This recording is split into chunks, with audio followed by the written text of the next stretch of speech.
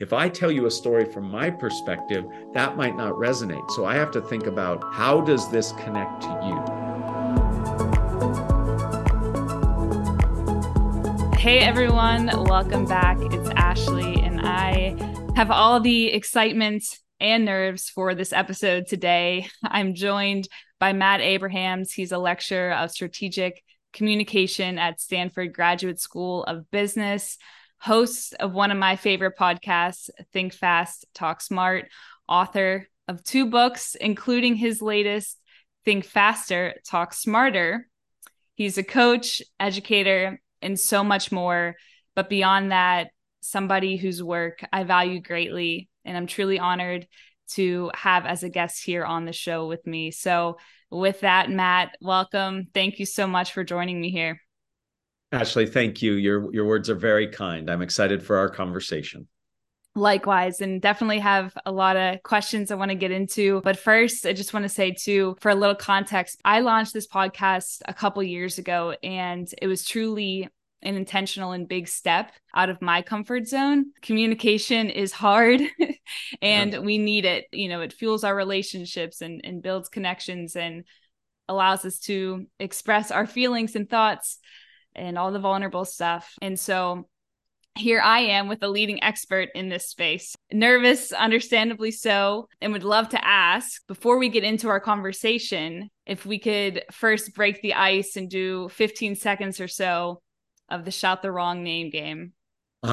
Sure. Do you want to explain how the game goes, or do you want me to do it? Well, I thought that we would play the game and then afterwards we could talk about what we just did and why it's helpful. I love it. I'm all for it. All Whenever right. you're ready, I'm All ready right. to go. I'm going to point to things in my space here. Right where we're at. Okay. So ready, set, go. Peanut Telephone, butter, car, light, camping, phone, headset, wine, balloon, beer, candle, fire extinguisher, pen, table. All level, right. poster. Nice job. Excellent. That Nice was job. fun. That was super fun. I really appreciate you doing that. As someone who has been on this journey of overcoming performance pressure, Sure. I have found this exercise to be extremely helpful and freeing. So, would love if you would just explain to those listening what this game is all about and how it helps Sure. us get out of our heads. Yeah. Well, thank you. I have done quite a few podcasts around my book release, and you are the first person to ask me to play the game. So thank you. I enjoy it. I So love I got that. this game from my teaching colleague and good friend. His name is Adam Tobin. He teaches screenwriting at Stanford, where I teach, and he's a master improviser. And so the game is called Shout the Wrong Name, and it's really designed to help us realize how much judging and evaluating that we do ourselves. For many people, what Ashley and I just did, pointing at random objects in our space, and the only rule is call them something other than what they are. And when I do this with my students, it's amazing to watch. They all struggle at some level. And when I ask them about what makes it so hard, they reveal a lot about themselves. They're like, I feel uncomfortable in public saying something that's wrong. It's hard for me to think quickly.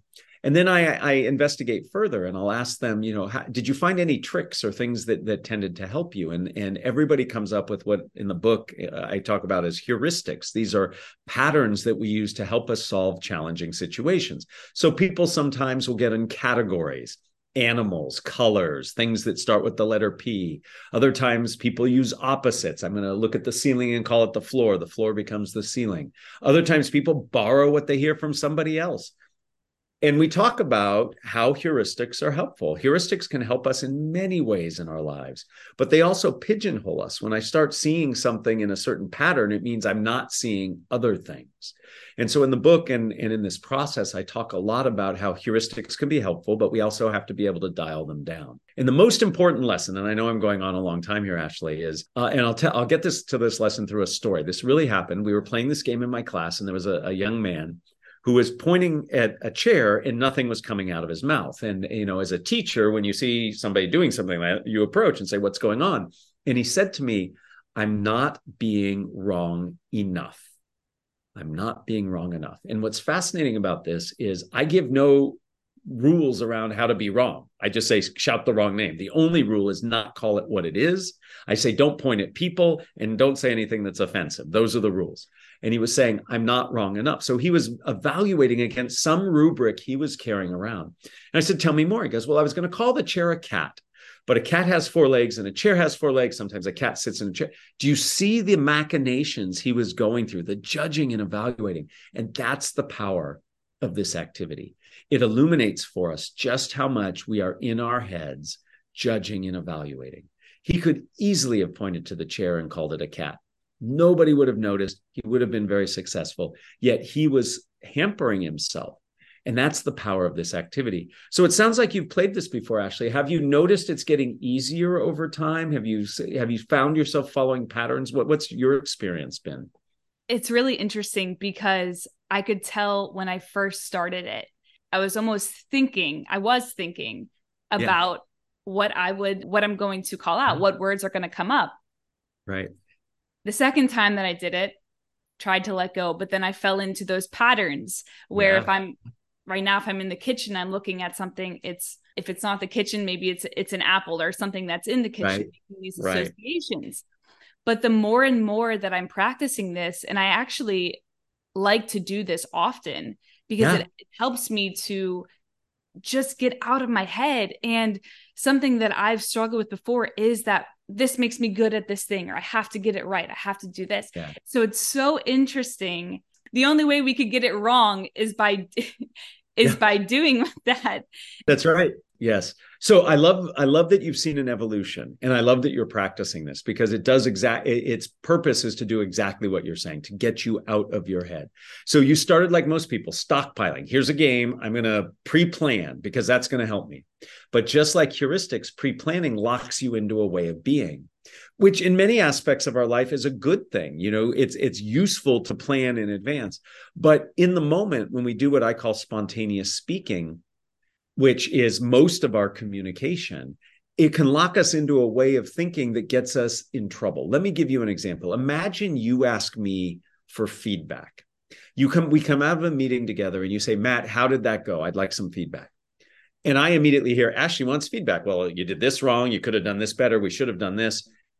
But that's because I locked into, oh, she wants feedback. But had I really listened and observed, maybe I noticed you came out of the back door, not the front door. Maybe you were looking down and spoke a little more quietly. What you really wanted in that moment was not feedback. You wanted support. But because I flipped into, I heard the word feedback, that's all I did. I went into my heuristic. Okay, when somebody asked for feedback, here are all the things we could do better, etc. I might have done damage for our relationship. I might have actually hurt you by itemizing all these things when in fact what you wanted was support. So heuristics can lock us into a way of thinking and a way of communicating that in some circumstances actually precludes us from doing what's really needed in that moment. So I'm not saying heuristics are bad. I'm saying we need to see them for what they are, and then we can choose to invoke them or not, rather than just knee-jerk reaction reflexively go into those heuristics. And that's what this game teaches us. It teaches us to see the heuristics, and then as what's happening for you, to become aware so you can follow them or not. You might look at the kitchen and say, I'm going to talk about things in the kitchen, or I'm looking at the kitchen and I'm going to actually just say whatever comes to my mind. That's a choice. And in that moment, that choice becomes very important. Totally. But like you're just saying, it creates more awareness. But I wanted to make this tie because my elevator pitch on the Endurance Diaries podcast, this podcast is all about going beyond the surface of our successes into endless possibilities in the process, because life doesn't always go as we plan. And really, that's how we build endurance to keep going, Matt. That's the yes, that's the absolutely. Thing. But I think that there's a lot of unique ties between your work and the heart behind this podcast, going back to what you just said about planning communication. So we do that often in whether we're in school or business, personal relationships. And so we practice, but just like everything that you teach, and that's the core of your book, most of our communication is spontaneous. So there's 3 topics that I want to focus on in our conversation today that I believe are relevant and applicable in communication in life: overcoming anxiety and performance pressure, learning to surrender the outcome, and then creating space for connection by storytelling. So how does that Those sound? are three great topics. I look forward to hearing what I come up with to answer some of those. Awesome. No, Awesome. those are great. Those are great. Really excited, really excited for this. So the first one, overcoming anxiety and performance pressure. We talked a bit about that just through the game that we played. Anxiety looks different, for each of us, but there's no escaping it, right? We all experience some levels of anxiety. I think you speak to this in your book, and it's actually can be a good thing, right? Absolutely. So anxiety looms large in our communication. And I believe those of us who study it believe it's innate to being human. We see it across all cultures, and we see at a very specific time in humans' growth where it really starts developing. When kids move into the early teen years is when we really see a spike in anxiety around communicating in front of others. And it stays on a pretty steady trend upward and then plateaus. So we believe it's part of being human. Now, I want to be very clear that I don't believe we can ever overcome our anxiety, nor do I think we should want to. Anxiety around communicating is a good thing. It gives us energy, helps us focus, tells us what we're doing is important, but we want to learn to manage it so it doesn't manage us. And so it's really about invoking techniques that can help us manage the anxiety and harness the benefits that the anxiety actually affords us. So there are lots of things we can do, and I'm happy to dive into some of those. But at the highest level, we have to manage both symptoms and sources. Symptoms are the things we experience when we're nervous, and sources are the things that initiate and exacerbate our anxiety. You give a lot of practical tools. One of my favorites being reframing anxiety as excitement, yes, which I do think that's quite hard to grasp onto when you're feeling it. Right. You speak more to this. Sure. So this is research that was done by my friend and colleague. She's at Harvard's Business School. Her name's Allison Woods Brooks. And earlier in her career, she studied this notion. And if you think about it, the physiological responses we have to anxiety, which are really based around threat. We feel when we speak, we're under threat. It's increased heart rate. We begin to perspire. We blush. This response, this is just our body's normal reaction to threat. But really, it's just our response to any kind of stimulus that could be threatening, but it could also be exciting. If I went to Ashley, Allison's the one who did the research. If I went to Ashley and said, hey, you've got to give a speech in 10 minutes, get ready. Heart rate would go up. You'd begin to perspire. You might get a little shaky. But if I came to you, Ashley, and said, hey, guess what? You just won the lottery. Your heart rate would go up. You'd begin to get shaky and sweaty all at the same time. Your body has one response that we are labeling as positive or negative. In the terms of the speech, you're like, oh, crap. In terms of the lottery, you're like, oh, yay. So part of it has to do, and the insights of Allison's research is, it's how we label the physiological response that impacts the way we feel. So what she did is she trained people before they had to give a speech where they would invoke anxiety to think about, in what ways is this exciting? In what ways are the outcomes exciting, or is the opportunity to share your points of view exciting? And when you begin to see this as exciting and say, hey, these feelings I'm having are feelings of excitement, it turns out our anxiety goes down and our performance goes up.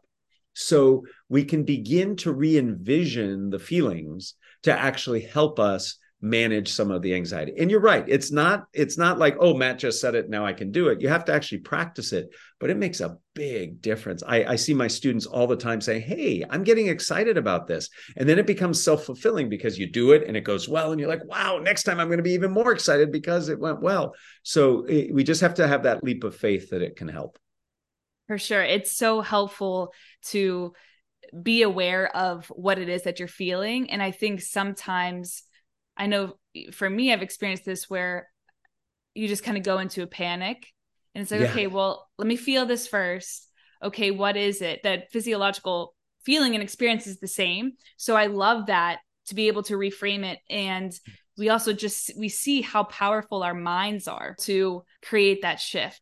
Mm-hmm. Yeah. And if listeners are interested in this stuff, one of my guests and also a colleague at Stanford, her name is Aaliyah Crum, and she does amazing research on how framing, how we see things can change our behavior. And it's just fascinating. She did a study along with Ellen Langer, who is just a very famous psychologist, where they looked at people who clean hotel rooms. So the people who go in and clean the different rooms. And when those people were asked, how much exercise do you get? They said, we don't do much exercise, because we're so busy at work. And then what they did is they educated them about how much exercise they were actually getting doing the work they did, cleaning the rooms. And all of a sudden, people who had that information began to feel healthier, not only feel healthier, but their physiological measures actually improved. Just by labeling their work as exercise, they began to feel better, get more fit, etc. So the way we perceive our experience changes physiologically what we experience and how we feel. It's fascinating, this line of research. And the same is true with what Allison did in terms of excitement versus anxiety in speaking. That's definitely something I'm very interested in and fascinated by. So really appreciate you sharing. I mean, something I think about too is, can we think our way into a feeling and vice versa? Can we feel our way into thoughts, right? And how that actually influences what our experience of something is, regardless of the outcome. Can I share my favorite research with you? It has nothing to do with anything I do, but It's exactly what you're talking about. It's embodied consciousness. So there was some research done at Duke University where the only thing they manipulated was the temperature of coffee. So the experiment went something like this. I come up to you and I say, I have this big satchel I'm carrying, and I ask you to hold my coffee. And I say, I'm going to pull out a psychology test here. Would you mind holding my coffee? The only thing they varied was the temperature of the coffee. You either held warm coffee or iced coffee. And then you were asked to do a personality assessment of me. How warm am I? How nice of a person am I? What are your perceptions? If you held a warm cup of coffee, you saw me as a warmer, nicer person. And if you held a cold cup of coffee, you saw me as more distant and cold. Isn't that fascinating? Our perceptions of others are dictated by just the temperature of the room we're in or something we hold. If you want somebody to feel more comfortable, you sit them on a chair that's comfy, that's padded, versus if you want somebody to feel more, on the spot, you put them in a chair that's hard. What we physically feel, the temperature affects how we emotionally feel. I find this stuff fascinating. I know I'm Likewise. taking a tangent, but I love that. Yes, yeah. It really is amazing. It is so fascinating when you think of these like external factors and stimuli and how that influences our experience and how we're thinking and our perceptions, because it does. And we can leverage some of that to help ourselves. So we can then see speaking where I'm nervous as exciting. So we can take those same things that happen to us that we might not be aware of and begin to use them as tools to help us achieve the goals we want to achieve. I know that you are a practitioner of martial arts. Mm-hmm. So the second thing, learning to surrender the outcome. I was I like to consider myself, I'm still an athlete, but growing up, that was my story. Always striving, always wanting to achieve. I had big goals, big dreams. And so I really wanted to talk about this because something that you said is we have a goal and we want to achieve it. And what makes us nervous is the potential of not achieving it and this potential negative future outcome. So when we communicate, we have goals, and it makes sense to have goals. And in fact, I encourage people to have goals. Goals are very important.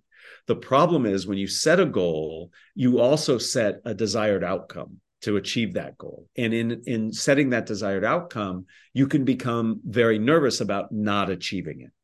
So goals and intentions are important. Having a purpose is important, but not being wedded to them is also important. So it sends you on a direction, but if I'm fixated on it and need to achieve it, then it can actually put a lot of pressure. So as you said, a goal is nothing more than a potential future outcome. And when we are nervous about it, what we're afraid of is that outcome being negative, a negative potential future outcome. So the best way to most likely achieve the goal in a positive way is to be present oriented, to be in the moment. Because by definition, if I'm in the moment, I'm not worried about the future.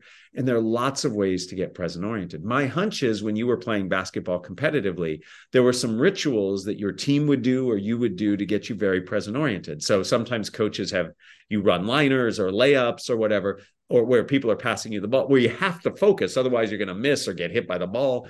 That's part of that, is not only to warm up your body, but to warm up your mind by focusing on the present.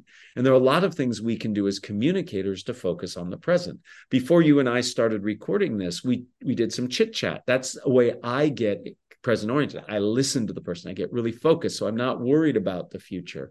You can do something physical, walk around the building, listen to a song or a playlist. We see athletes do this all the time as they're warming up. They've got their headphones on. My favorite way to get present oriented, this sounds crazy, is to say tongue twisters. I Because know it. Yeah. you can't say a tongue twister right without being present oriented, and it warms up your voice. Many of us, before we speak, we don't say anything. And you as an athlete know that you have to warm up, otherwise you get hurt. We somehow think we can go from silence to brilliance in our communication without warming up, which to me seems strange, right? I'm old, so I have to stretch and warm up before I exercise. But y'all should do it when you speak. So being present oriented is a great way. I love how you say it, to surrender your goal, to be open to whatever comes in the future by being present oriented. I do want to bring something up that I think is very interesting. Strive for mediocrity so you can achieve greatness. What Yes. do you mean by this? Yes, I always love when people ask this question. So I have the audacity to tell my Stanford MBA students, some of the best and brightest young business minds in the world, to maximize mediocrity. And they look at me like I'm crazy, because nobody in the lives of these students have ever told them to just be mediocre. But here's the rationale. When I am constantly judging and evaluating what I am saying, I am actually using precious cognitive bandwidth that could be better used connecting to people, could be better used making sure my messages land. Your brain is like a computer. It's not a perfect analogy, but if you have lots of apps open on your phone or tabs open on your laptop, your computer is not performing as optimally as possible. Each of those apps or tabs is performing less than optimal because you have so many open. Your brain is the same way. If I'm constantly judging and evaluating, my precious resources are split. So when I just say, I'm just going to get it done, I'm just going to answer the question, I'm just going to give the feedback, I'm just going to introduce myself, I reduce that pressure, therefore giving me more bandwidth to actually do it well. So the full saying I tell my students by the end of my first class is maximize mediocrity so you can achieve greatness. And it is in that freeing yourself from all of that judgment that it helps. Now, I am certainly not saying we should not judge anything we say. We do. But we need to turn that volume down a little bit. It's not binary. It's not judge everything or judge nothing. There's some room in there. And we have to just lower that, what we do. And that's what really can free us up to really connect and be present and accomplish the goal. So I have this trite little saying, strive for connection, not perfection. And in so doing, you actually free yourself up to do better. That's so good. I love that. And I think about too, when it comes to goal setting as well, where once we hit that goal, then what? It's almost like you're capping yourself and you're creating this limitation. And so I like to try to reframe that, which is very similar to this, I think, where when we have this more of an open posture, the possibilities and the wins and all of these other things we can learn about ourselves and how we can connect with other people in that, by taking that pressure off and not being so tied to just this one goal. That's right. Because in that moment, possibility exists. Whenever you lock yourself into one thing, by definition, you're restricting other things.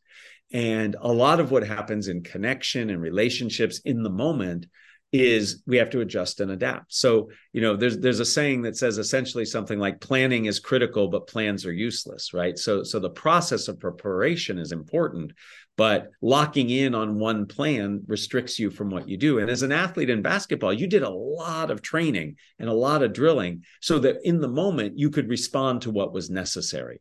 And that's the key to spontaneous speaking for sure. So good. I love these connections, really. Last one here is creating space for connection by storytelling. Yes. Now, this is the heartbeat of this podcast. My goal was really to bring guests on, which I have, to share their stories. And I believe that the possibility that somebody's story could impact somebody else makes it worth sharing. And I've heard you say before that our brains love stories. So Yeah. could you elaborate on that and why we need Yeah. storytelling? I love how you say it's the heartbeat of the podcast. That's beautiful. I might steal that for my podcast. So yes. So when we communicate, we need to package our information up in a way that is helpful to the people we're speaking to. Many of us, when we communicate, especially in the moment, we take people on a journey of our discovery of what we're saying while we're saying it. In other words, we just itemize and list a whole bunch of stuff. And our brains are not wired to process lists of information. I challenge you and any of your listeners to think about how many items can you carry in your mind when you have to go grocery shopping before you actually have to create the list. For most of us, it's like 5 or 6. And after that, I better write it down or I'm going to forget something. Our brains just aren't wired for lists. Our brains are actually wired for story. In fact, long-term memory is called episodic memory. Episodes, that's what we remember. A logical beginning, middle, and an end. And so when we communicate, if we can package our information up in a structure, it can really help us as the person crafting the message because it gives us a direction and prioritization. And for our audience, it packages it in a way that they can digest better. So I encourage everybody to think about ways of structuring their messages. Let me be very clear what I mean by a structure. All of us who've ever watched a television ad or had to pitch any idea to anybody have probably used the structure problem, solution, benefit. Here's some issue, problem, or challenge.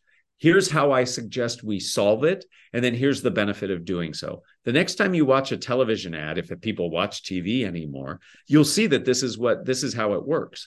So having something in that structure, sometimes we call them stories, sometimes we call them narratives. To me, it's just a logical connection of ideas. That's how our brains work. And it helps us because we, as the storytellers, if you will, just have to think about how do I tell a story that's relevant and impactful to the person I'm speaking to? So it invites us to be other focused, which is the foundational principle of communication.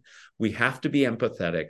We have to be in service of our audience. If I tell you a story from my perspective, that might not resonate. So I have to think about how does this connect to you? So storytelling invites empathy, which invites connection, which invites trust. And all of that becomes this virtuous cycle. I think it can also help to empower people to share their stories and really think about these things of value within them that they can offer as a gift to somebody else, which I believe our stories are. I 100% agree. You know, what motivates my work is really remembering that everybody has an important story to tell. And we just need what motivates what I do is I just want to help people feel comfortable sharing their stories. And I love that you have a similar focus on what you do. And sharing a platform where people can share those stories is really important. Thank you so much for that. I appreciate that. A couple of other things I just wanted to ask you as an expert communicator. My wife would disagree, by the way, but go ahead. What is one thing that you think people wrongly assume about you? Oh, that's a fascinating question. I think people wrongly assume that I don't get nervous. I do get nervous in certain circumstances. It's far less than it used to be, but I do get nervous. I do need to spend some time centering myself and getting more confident. But yes, I do get nervous when I communicate. There you go. It's again, it comes for all of us, even the best in these spaces. So this podcast, again, as you mentioned before, has a core message, right? That we all have the power within us to persevere. You are a lecturer at Stanford. You host a podcast. You just released your new book. You're doing a lot of interviews. You put out a lot of content. What inspires you to keep going and keep showing up to this work? I have seen in my own life and in the life of others the value of sharing our personal perspectives and stories. I believe everybody's voice is valuable, and we need to hear those voices. And many people, for whatever reason, internal anxiety, life experience, perceptions of certain people and groups, those stories get silenced. And I am on a personal mission to help people feel more comfortable and confident to share their stories so we can learn, we can grow, we can collaborate. And that's what motivates me. And I have seen it in the students I teach and the people I coach. And that's what, and the people who listen to the podcast and read the books. And that's what really motivates me. And that's why I do what I do. Well, your work is truly valued. I'm an avid listener of your podcast almost through the book. I have it on Audible. Oh, good. So you're probably sick of hearing my voice. A little bit, not gonna, no. That's fine. Honesty is a good thing. I love how you end your podcast by asking your guests 3 questions. So instead of 3 questions, I would like to wrap up this episode by asking you to complete 3 sentences for me. All right. Okay. Let me see if I can think fast and talk smart. Let's see. All right. So number 1, getting out of your own head starts by focusing on others and their needs. The key to effective communication is being audience centric. Those 2 are very similar, but that's true. This is thinking fast and talking smart. So, okay. The last one here, storytelling has the power to change the world.